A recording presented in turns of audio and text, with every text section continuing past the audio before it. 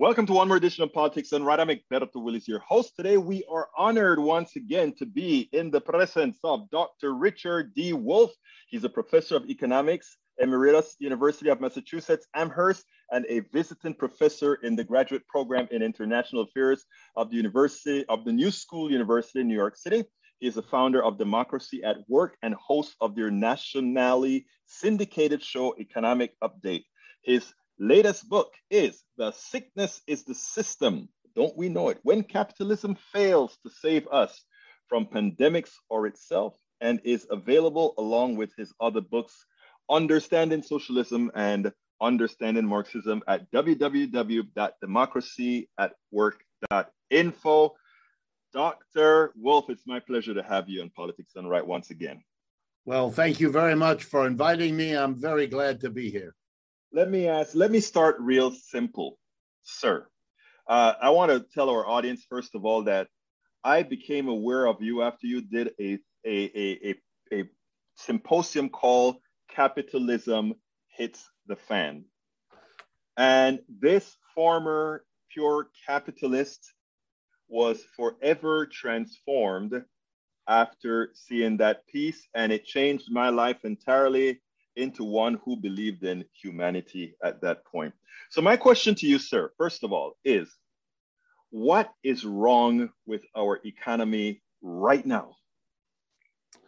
Well, a little bit depends on what you call our economy. If you mean the United States, the capitalist system here, let me talk a little bit about what's wrong with that. But I need a preface. Every economic system in the history of the world shows the following pattern. It's born out of another different system. It changes and grows over time. And then it eventually passes away and gives way to another system that is born and then goes through the same stages.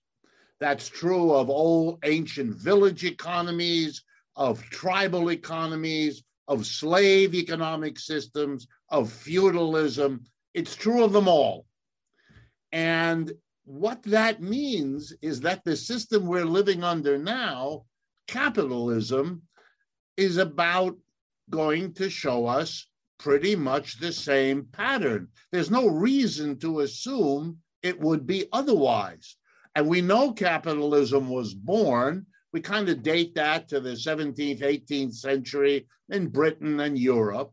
We know it has evolved over the last 3 or 4 centuries to become the global system it is today.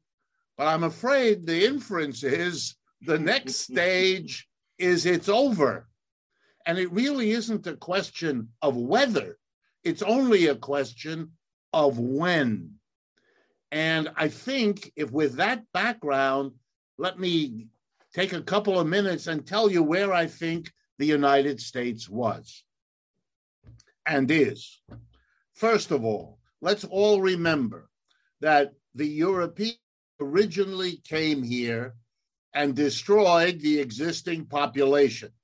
Not 100%, but almost, okay? And they came here and they fought with the native population. They fought with one another. And when the dust cleared, we were a colony of Great Britain. And we became a colony and we stayed a colony for a century or more. Now, in the late 18th century, there developed an economy here that was, to make a long story short, sick and tired of being told what to do and how to do it and when to do it by some king thousands of miles away in Britain. So we had a revolutionary war and we became independent. At that time, we were a small secondary part of the big dominant capitalist empire of the world, the British Empire. Mm-hmm. But now let's be honest. Over the last century and a half, roughly from the time of our revolution, our, by the way, bloody, violent separation from the British King George III, a reversal took place. The new capitalism of the United States grew and displaced the old capitalism of Britain. The British Empire doesn't exist anymore. It was replaced by the American Empire. There were others who challenged the British Empire, the Germans, for example, the Japanese, but there were two world wars in which these capitalist empires fought each other, and they destroyed each other with one exception. Britain's empire was destroyed, the German empire was destroyed, the Japanese empire was destroyed. We were the ones left standing here in the US. So after 1945, with the destruction of everybody else, we emerged as the American capitalist economy. And look, over the last century, it's been a nice ride for us in America. Not for all of us, obviously. I was about to say that, yeah. Yeah, not for all of us, but for the majority, and particularly for the white majority, it was a nice uphill ride. But look, if you remember the history I started out with, everybody had to have known that, like every other system and like every other empire, you're born, you evolve, and then you get displaced. So let me say where we are now. And I'm not saying anything that most Americans, if they don't know it, they kind of smell it. They can infer it, yeah. Yeah. We're done. We are on the down. And the down is not very much fun. Way less fun than on the ride up, you know? And we have a new empire. It's called China. And they are replacing us. They, in large parts, they already have. The war in Ukraine is a footnote to a shift from the dominance of an American capitalism emerging out of Europe, and it's shifting over to a new dynamic core of capitalism that is in places like China and India and Brazil and South Africa and those parts of the world that were colonial, that were suppressed for a long time. But like the old colony of the United States, they are no longer willing to have their situations dictated by another part of the world that really looks down its nose at them. And, you know, this is very hard. If you look at British history, there are still sizable parts of Britain that still haven't come to terms with the fact that the British Empire is a vague memory. We should learn from that because, as the saying goes, if you don't learn from history, you will be condemned to repeat it. Yeah, that is sad. Now, I understand that. Now, aren't we doing certain things right now that's exacerbating that death or making that death less pleasurable than it should be? Yes, because that, unfortunately, is also typical. People who don't understand the situation become increasingly desperate, trying to hold on to what history will not let them keep. That's very classic. You can see it in the Greek Empire, the Roman Empire, the British Empire. They keep trying to hold on. That's half the reason they have a queen. I mean, they try to hold on to the symbols. You know, it's downright funny if you take a step back. Well, here we have here in the United States. Let me give you just some examples so people see it. One of the dominating powers of the British Empire in the 19th and early 20th century was the fact that the British currency, the British pound sterling, was the global money. It was as good as gold. Okay? The symbol of the United States over the last century has been the role of the dollar, which was that. In other words, the dollar pushed the London stock markets and the British pound to a secondary role, and it became the dollar. Well, over the last 20 years, as China has emerged the new economic colossus, the American currency has begun to be less and less the dominant story, and therefore wealthy people, central banks around the country are kind of reducing their holding of dollars as the reserve behind their currency and are beginning to use more and more yuan, the Chinese currency. Okay, so that was underway. Now you get the Ukraine war. And what does a desperate Biden government do? It seizes the property of foreign central banks, above all Russia. It threatens others. It seizes the private property of wealthy people in Russia. You know, the world's wealthy parked their money in the United States. It was like a subsidy of the whole world. Wealthy people took their savings and put them in a bank in New York and invested them in dollars. You know what they're doing now? They're looking at this country and they're saying, uh-oh, it's on the downswing. We're not keeping our money there. We're not investing. Did we own 5 apartments on Fifth Avenue in Manhattan like a piggy bank? Yeah. Well, we're going to sell 3 of them right now, and we're going to buy apartments someplace else. Here's the joke that's making the rounds in Moscow. Those oligarchs, those super rich people in that country, and by the way, one of the signs of desperation is that the people in Russia we call oligarchs, here we call job-creating investors. The same damn thing. Exactly. It's just, you're just playing verbal games.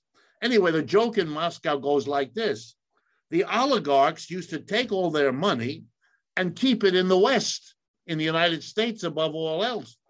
But now they can't. They're afraid it'll be snatched. So they're bringing it all home and investing here in Russia, which is very good for us. In other words, the United States, in its desperate effort to stop this historic shift, is actually accelerating it.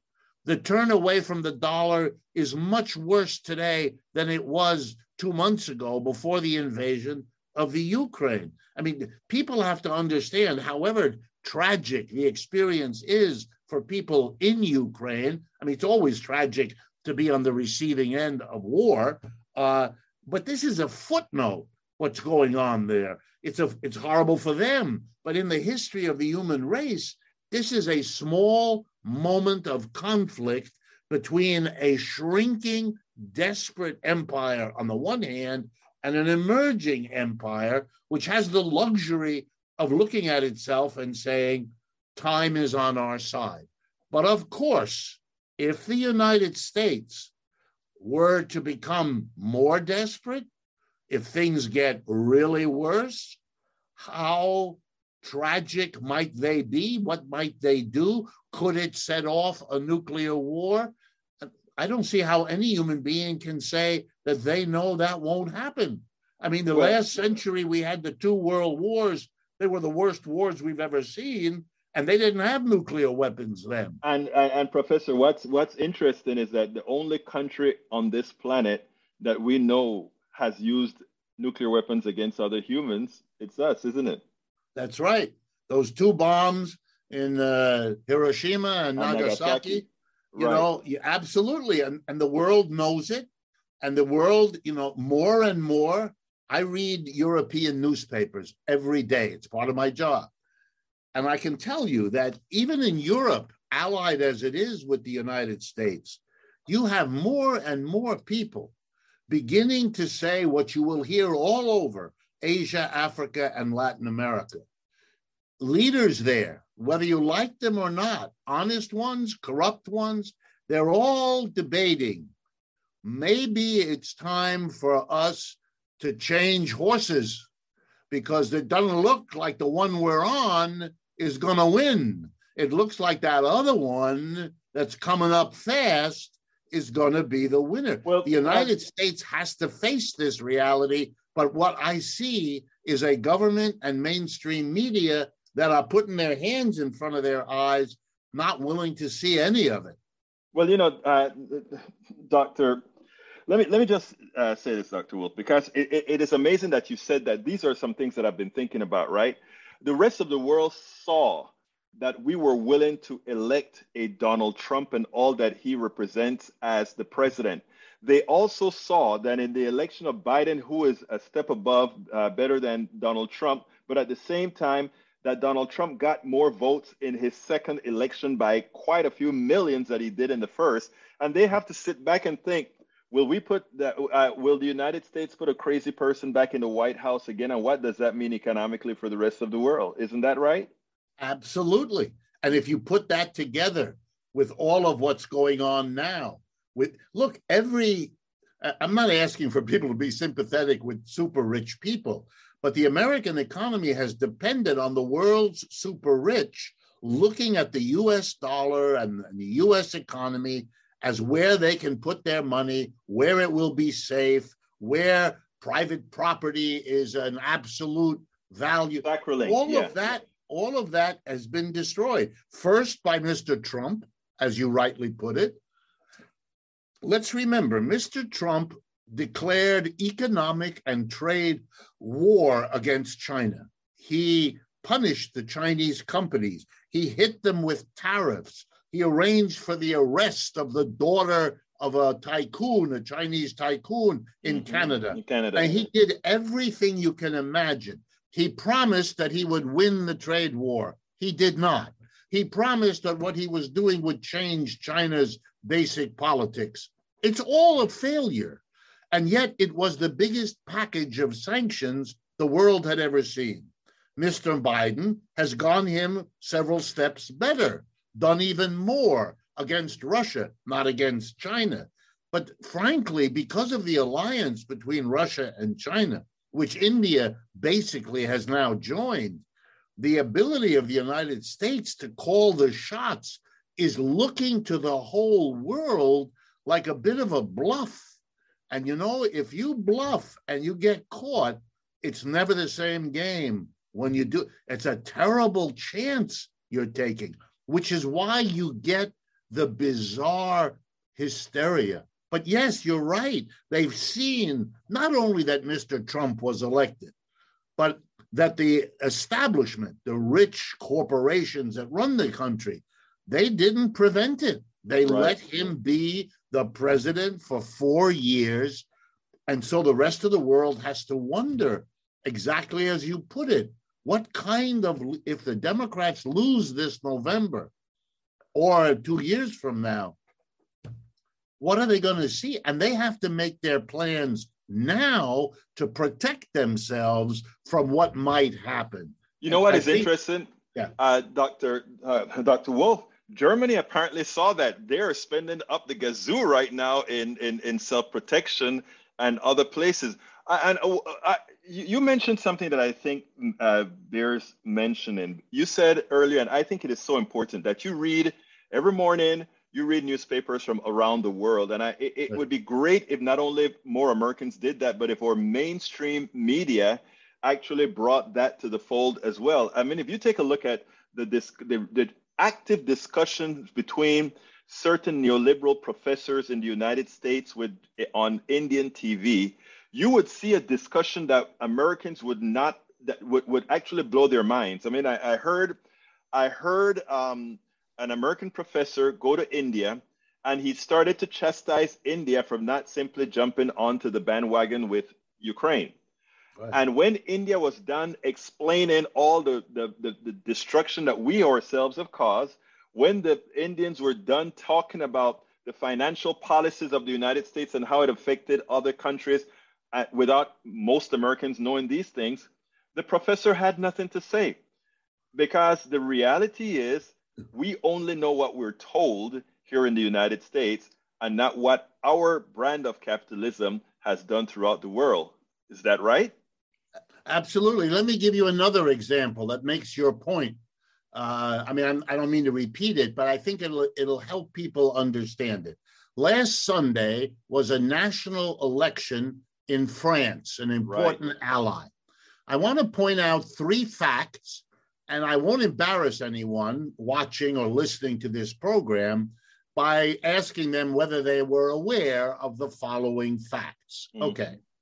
The sitting president, who's been the president of that country for several years, Emmanuel Macron by name, 72% of the French people who went to the polls and voted against him. In other words, the French people, more than 2/3, think he stinks as the leader and they don't want him.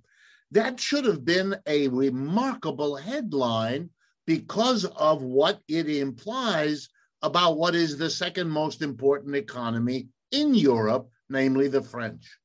Almost not a word of recognition.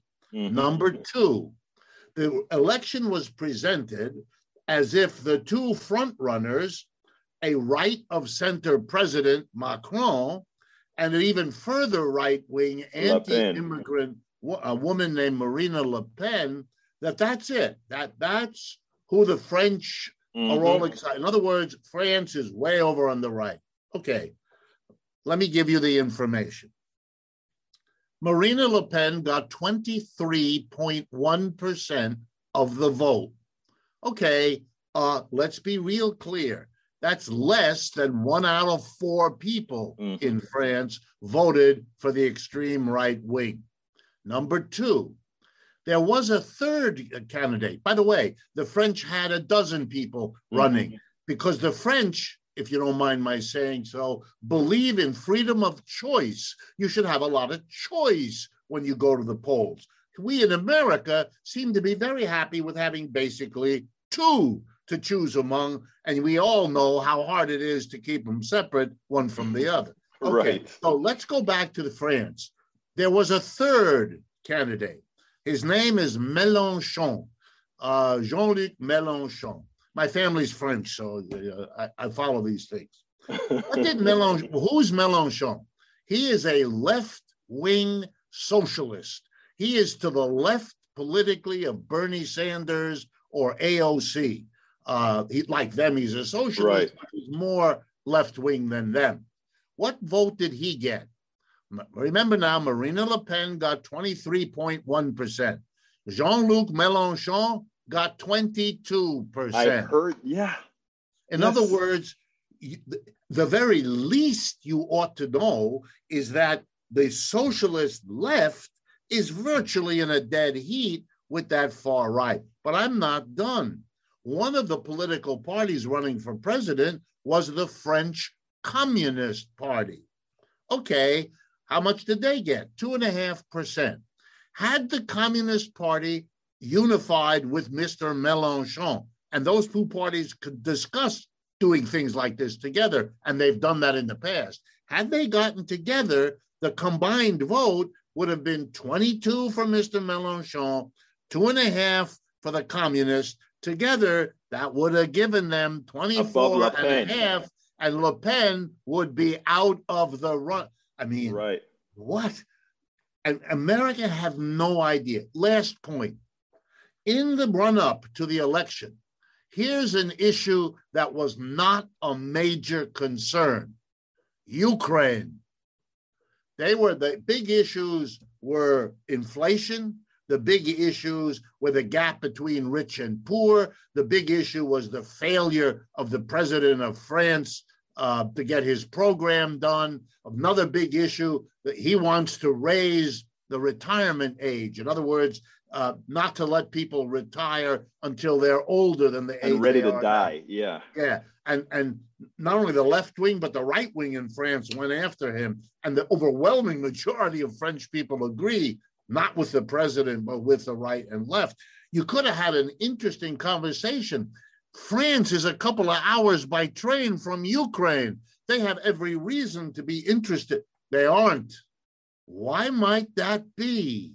Why are, you could have had interesting debates and discussions. Instead, the Americans are left with a completely caca. I mean, I don't know how to say this politely.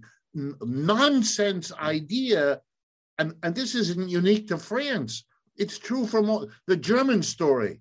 The German story is, here's how it's understood in Europe. When the war in Ukraine breaks out, the Germans, who want to keep a good relationship with Russia because they depend on Russian gas and oil, particularly gas. So they're not going along. Biden sends Blinken over there. and they say, we need you to get on board. The Germans say, what's it worth to you? Answer. We're going to let you rearm. We're going to approve the rearmament of Germany. Let's remember, Germany was World War II. Yeah. Right. Germany was denied an armory after World War I, for which they were blamed, and World War II, for which they were blamed. The United States said, we will support, get ready now, a tripling of your defense budget to give you the biggest army in Europe. Everybody else in Europe is now aware, not that they have a problem with Russia, they knew they had a risk there. They now understand they have a problem much closer. Germany, which is already an economic powerhouse inside of Europe and will now be a dominant military force, which it wasn't before. Right. Okay. Here's the irony of ironies for Americans. Why would Germany want that? They're not going to have a war with Russia. They'd probably lose that. They've lost twice trying to take over Russia. I don't think they're going to do it. You know who they're worried about? The United States. Right. They want to be freer to figure out which way the wind is blowing, and having an army that the United States has to worry about gives them a bit more wiggle. The ironies here that we will look back on, they should stop everyone dead in their tracks to begin to rethink. Otherwise, if you follow the mainstream media, it's like trying to understand Shakespeare by reading a classic comic book. I agree with you wholeheartedly. That's why we do what we do, Professor. Now, let me ask you something. Now, let's get a little bit localized to America here, because there's while what we're talking about has a lot to do with what is ultimately going to occur with the birth, the living, and the death of these economic systems. But in the short term, I've got into several discussions with some people who have a tendency to believe that inflation is divine. And what I've been trying to point out to many is that how can inflation be divine? How can we have a gasoline shortage when Venezuela is sitting on a pool of oil? And because they don't want the oil to, first of all, let me put it this way. I want to know if you agree with this. My contention is we're not exploiting Venezuelan oil because the corporations under the current Venezuelan government cannot control it. In other words, the basic tenet behind Venezuela is that the oil resources belong to the people. And I know there's corruption, et cetera, but that was Chavez's main tenet. Right. Yeah, no, I could not agree more. And I think, I don't mean to be impolite, but the economic literacy in the United States has not been developed. That's as polite as I know how to be.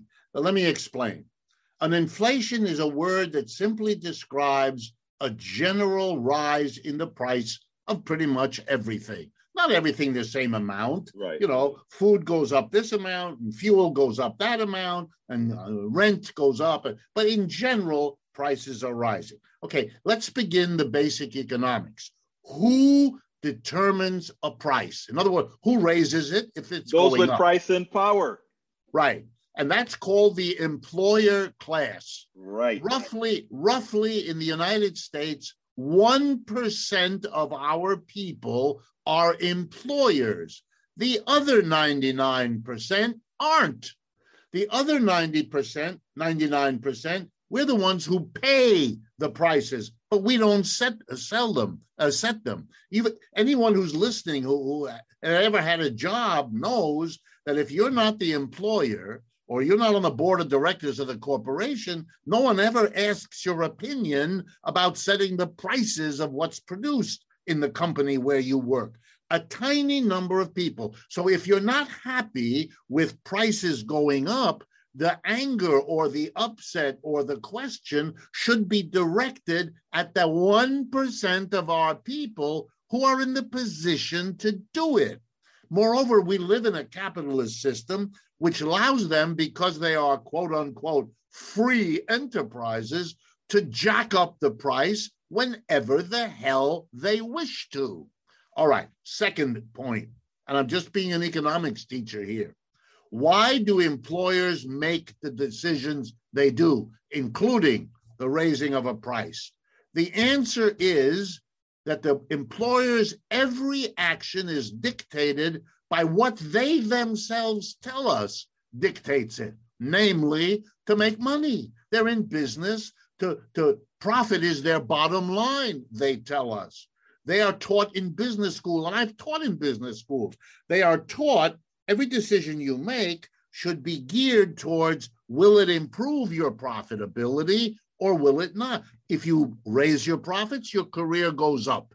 If you don't, your career goes into the toilet. Okay, so the honest answer to why employers raise prices is the same answer every kid in business school writes on his or her exam.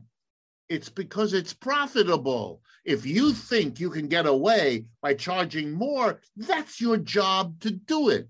I'll remind you of a famous saying that describes capitalism. The seller always sells at the best price the market will bear. You know what that means? You jack up the price if you can get away with it. So we have an inflation because businesses think they're in a situation where they can get away with raising the price. And in many cases, they're right, but that's why we have it. It's not from God. It's not divine. It's not like a rainfall coming out of nature. And by the way, let me end this by reminding folks of a Republican conservative president named Richard Nixon. On August 15th, 1971, he went on radio and television. He was the president at the time. And he said, we've got a terrible inflation. And here's what I'm going to do. And he declared what came to be known as a wage price freeze. Control. Yeah. Okay. And here's what he said. As of tomorrow, we gave the talk in the late afternoon or evening. As of tomorrow morning, if you're a business and if you raise your price, we're going to arrest you and throw you into jail. Because guess what? The inflation stopped on a dime.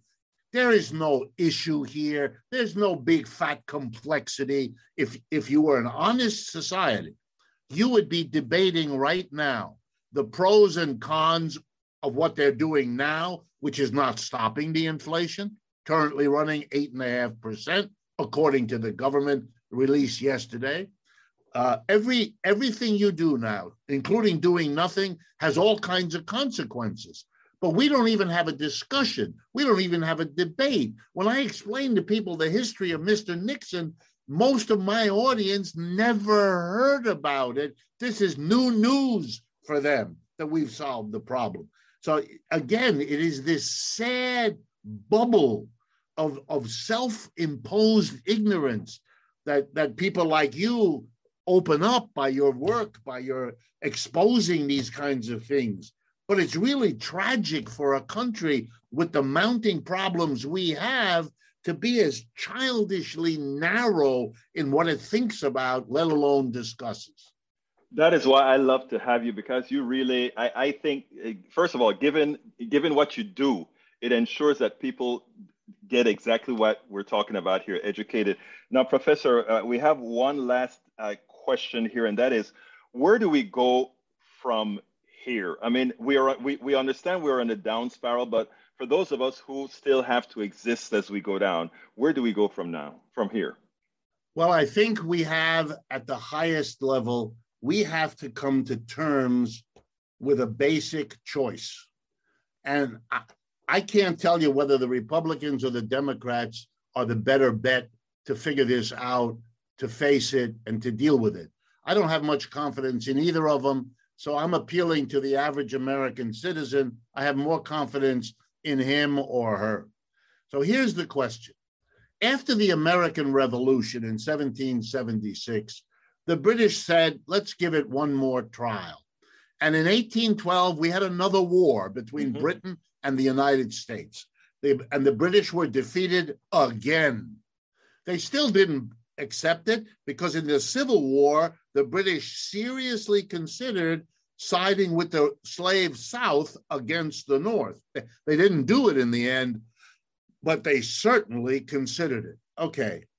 We can have with China war. I mean, I can't imagine it. The risk to the entire population, literally every person alive, is catastrophic. So I'm terrified that they will bumble and fumble their way into a military conflict. And looking at Ukraine, wow, there we have a kind of early installment. Yeah, it's terrible. So the alternative is compromise. Sit down. You're still important here in the United States. You're still a rich country. You're the richest single country in the world. You still have a lot of chips on your side of the table. Sit down, work out a compromise that allows the Chinese to grow and gather into their hands what they have proven they're capable of doing, but that safeguards the world and that gets the world in. Look, those were the ideas behind the League of Nations. That was the idea behind the United Nations. We were supposed to create institutions that would never again risk the kind of horrible wars that made the 20th century so tragic. We either learn to do that, we either get politicians that are prepared to do that, or we are taking a risk that will make you and me and everybody alive today face an indefinite future of well-deserved anxiety. Dr. Richard Wolff, Professor of Economics, Emeritus, University of Massachusetts, Amherst, thank you so kindly for having been on Politics Done Right. And folks, don't forget to get The Sickness is the System, When Capitalism Fails to Save Us from Pandemics or Itself. Thank you so kindly, Professor, for having been on Politics Done Right. It's my pleasure, and thank you for producing these programs on an ongoing basis. It's one of the most important public services anyone could do. Thank you. We spend a lot of time deconstructing the news, trying to parse it into a form that everybody can understand. We try to find those little nitpicks where it flies above the fray, etc. If you really like these videos that we do, I want to ask a big favor. Please go ahead. Number 1, subscribe to our channel. And number 2, please join if you can. Thank you so kindly for watching. Keep watching. Please remember to share. We must populate the entire internet with our progressive message, a message that we know is what most Americans say that they want. So help us, please join.